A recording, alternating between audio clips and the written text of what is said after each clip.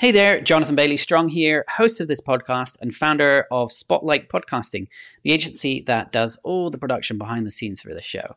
Now, I wanted to let you know before we start that we are actively seeking guests for this podcast.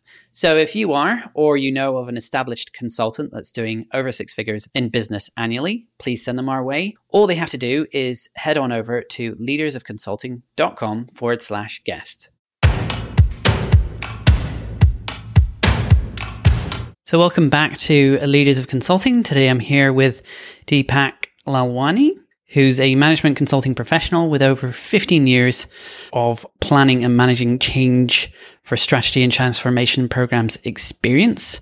That includes everything from SaaS technology implementations, business process redesign, merger and acquisitions integration, operating model organizational design, and outsourcing shared services. So Deepak, thank you so much for coming on the show. Pleasure to have you on. Thank you. Thank you for having me, Jonathan. It's an honor. Absolutely. I'm sure there's plenty we can dive into. We were just talking about the differences of communication between Brits and the Yanks. So definitely some good talking points there.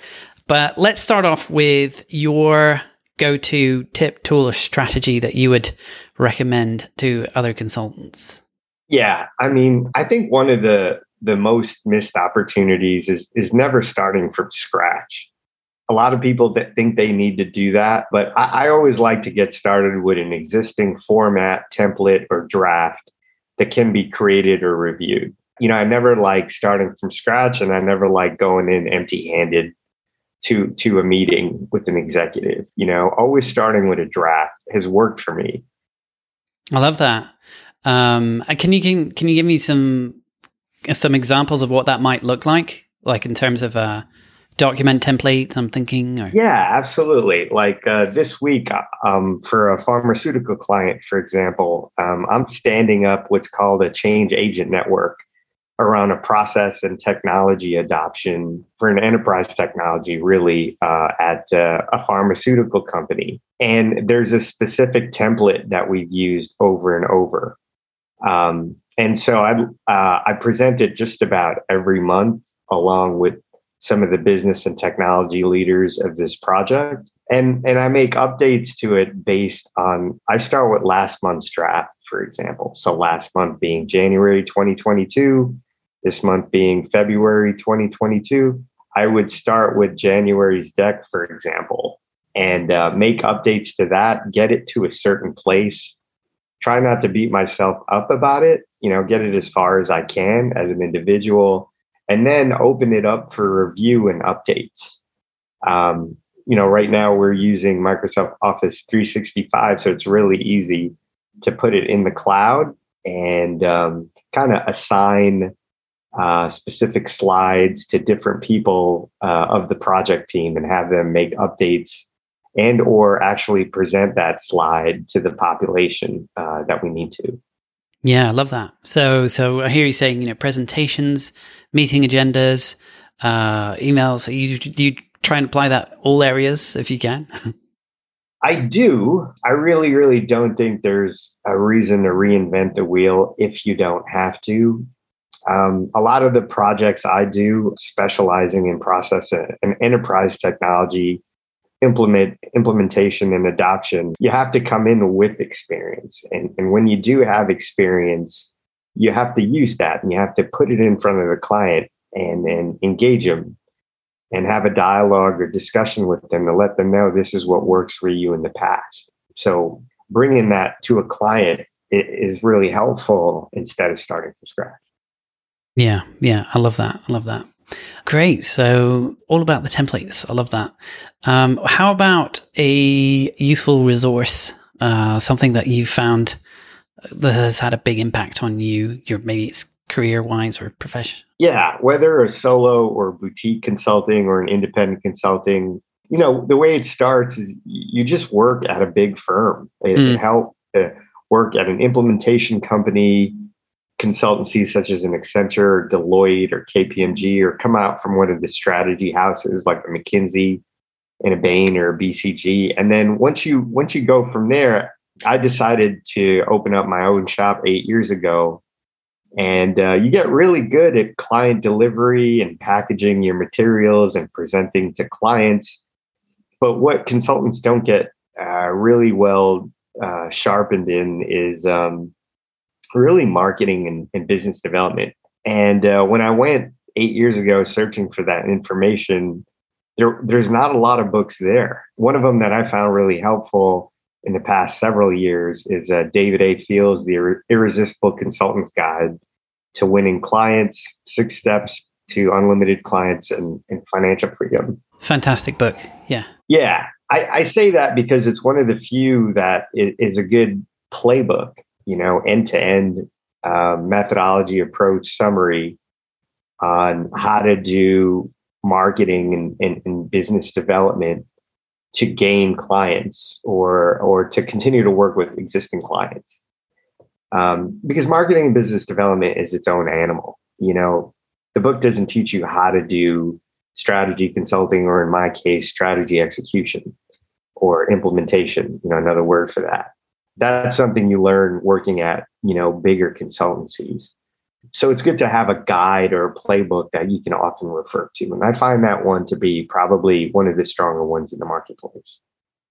Are there any particular lessons in that book or chapters that stood out to you that come to mind?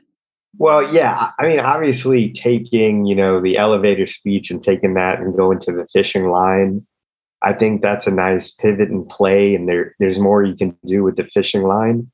For example, my focus is typically Fortune 1000 clients, typically in the Northeast region that have a process and enterprise technology adoption issue. With COVID, I'm doing more and more virtual work, so it opens up outside of the North and Northeast because I simply am just not doing as much travel as I used to. And frankly, I'm enjoying that. So the fishing line comes to mind. Also, his marketing musts. He says 2 out of 5, whether that's being digital, which is all the more important, doing a trade show, doing guest speaking or webinars, and the other one's just writing. And then the 5th one being networking. I feel like you always have to do networking. I think that's just table stakes, and then add 2 on top of that. So maybe a trade show or writing or guest speaking, but he talks about 2 out of the 5, but I think you're better off doing 3 out of 5. One of them being networking as a requirement. And so if I could just take you back, though, the fishing line analogy, can you explain that one for listeners? Yeah, absolutely. It's where you come up with a pithy statement that you use over and over with your prospects or your current clients that focuses on your niche or specificity in the marketplace. And you don't want to make it too broad, but you don't want to make it as short as an elevator speech. So finding your niche and making sure it's the right size. So, it's a great analogy because you can hook on to fish in the sea. Yeah. I love that. And how about, could you tell us about, so obviously, we've got the book that's had a big impact on you. Can you tell us about someone influential that's had a big impact on your career or your personal life? Consulting is definitely very up and down. And, as an independent boutique, for example, there's a lot of ebb and flow with some of the clients you get. So, for example, you can have a great fishing line and do 3 of the 5 marketing musts, but projects or transformations may still not convert. So, obviously, so my wife has an important impact on me.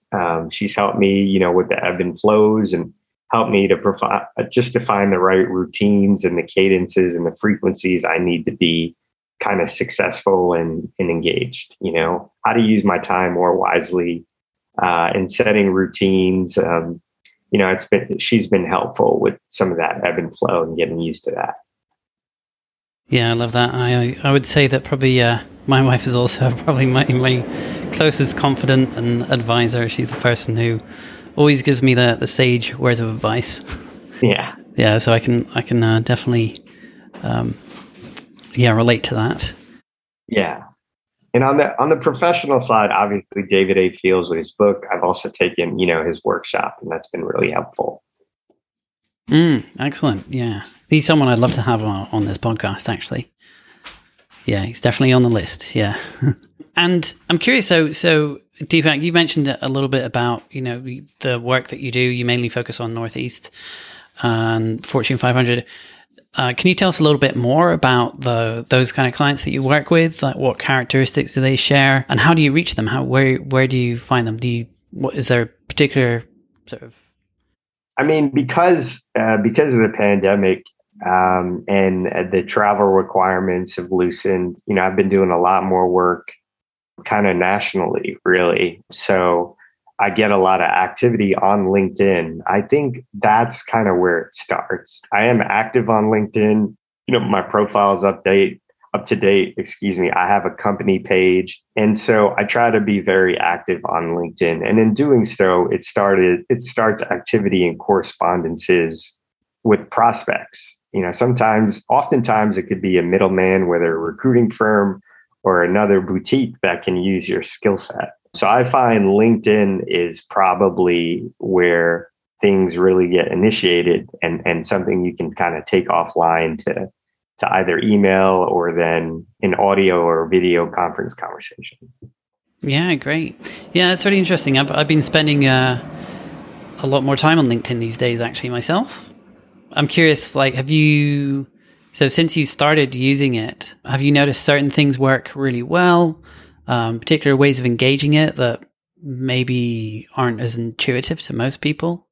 Yeah, that's a great question. I mean, I do try to either write or post articles related to my bread and butter, which is change management and business transformations, but specifically process and enterprise technology implementation and adoption challenges. So applying the fishing line in that capacity on LinkedIn for stuff that your niche or what you work at, and posting articles and materials related to your fishing line, I think works best.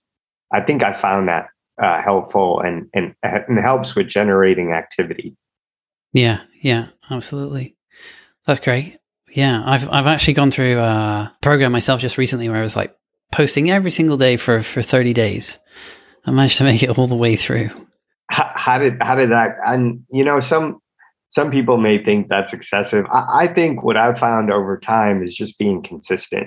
So at minimum, I try to post, once a week or once every 2 weeks, but then just kind of be consistent and put it on a schedule, as opposed to when there is an ebb and flow. I rather just be consistent and just post consistently, as opposed to where I feel like I'm being pressured and things may be slow. So I find that being consistent works best. Yeah, it's definitely an interesting platform that has its own idiosyncrasies about it. People talk about it being a content deficient platform. So if you are posting on there, like you're in the minority. And also, I don't think there's any other platform where you tend to see so much content from like a week ago or a couple of days ago. Usually you post something and people see it the first day and then it's gone. But this actually surfaces up because it has this problem that where there are not enough people actually posting content. So if you do, like you're mentioning yourself, you actually stand out. Yeah, I mean, it's interesting you say that, because I think for LinkedIn now being acquired by Microsoft, it's known to be one of the stronger or better professional networking site or professional social media sites. And like most social media sites, there are a lot of features and functions that continue to get updated. So I think it's important to have activity and have presence on there. And I tried to do that. Yeah. that every now and then, as listeners can probably hear, I live close to an airport, so every now and then we get an airplane right over our home. But yeah, so yeah, LinkedIn obviously, an important channel there. And I'm curious, so obviously your area specialties is management consulting, helping companies go through change. Do you find there are some common misconceptions around your area expertise that you find yourself time and time again kind of running up against? Are there any that come to mind? Yeah, that's a good question. I think, some of the executives that you work with, they don't understand that, change is happening all of that. There's that common saying that the only thing that's constant is change.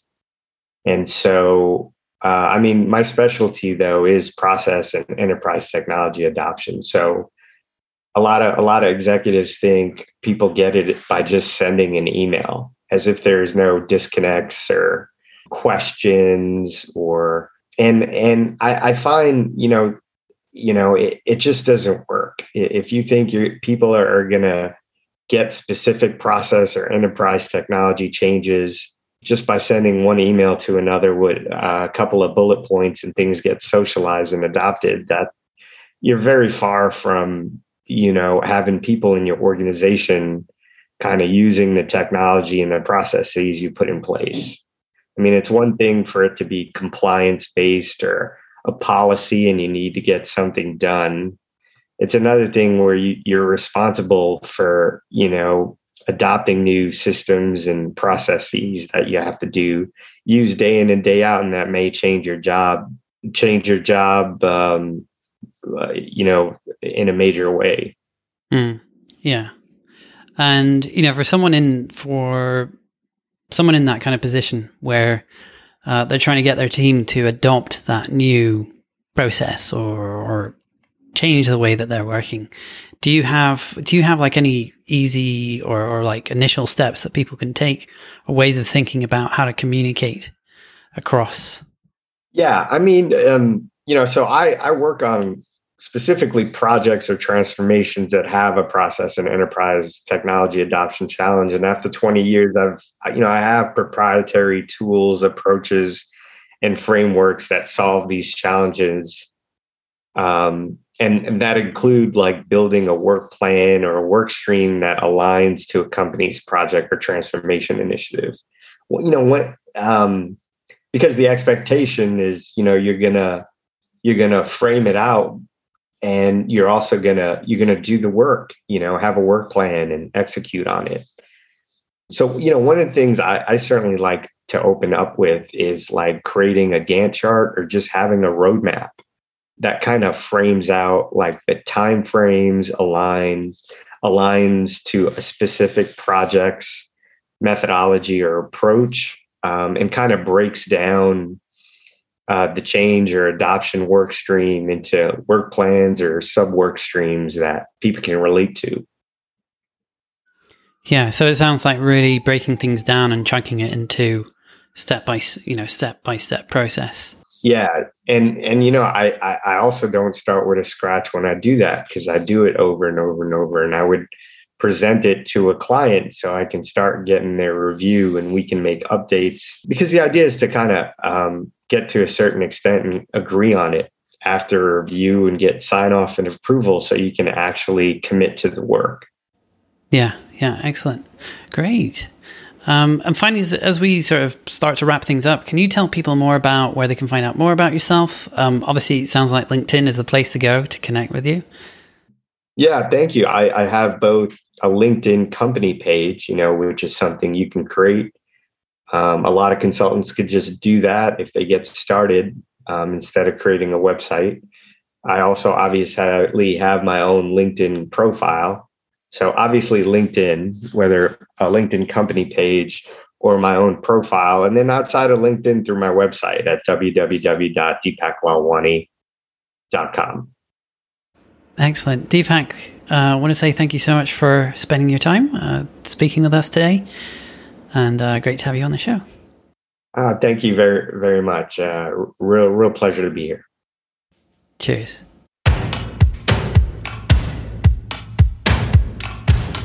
Thanks for tuning in. And if you're interested in learning more about what it takes to launch a podcast as a consultant, including everything from positioning strategy to how to monetize, be sure to check out our other show, appropriately named Podcasting for Consultants.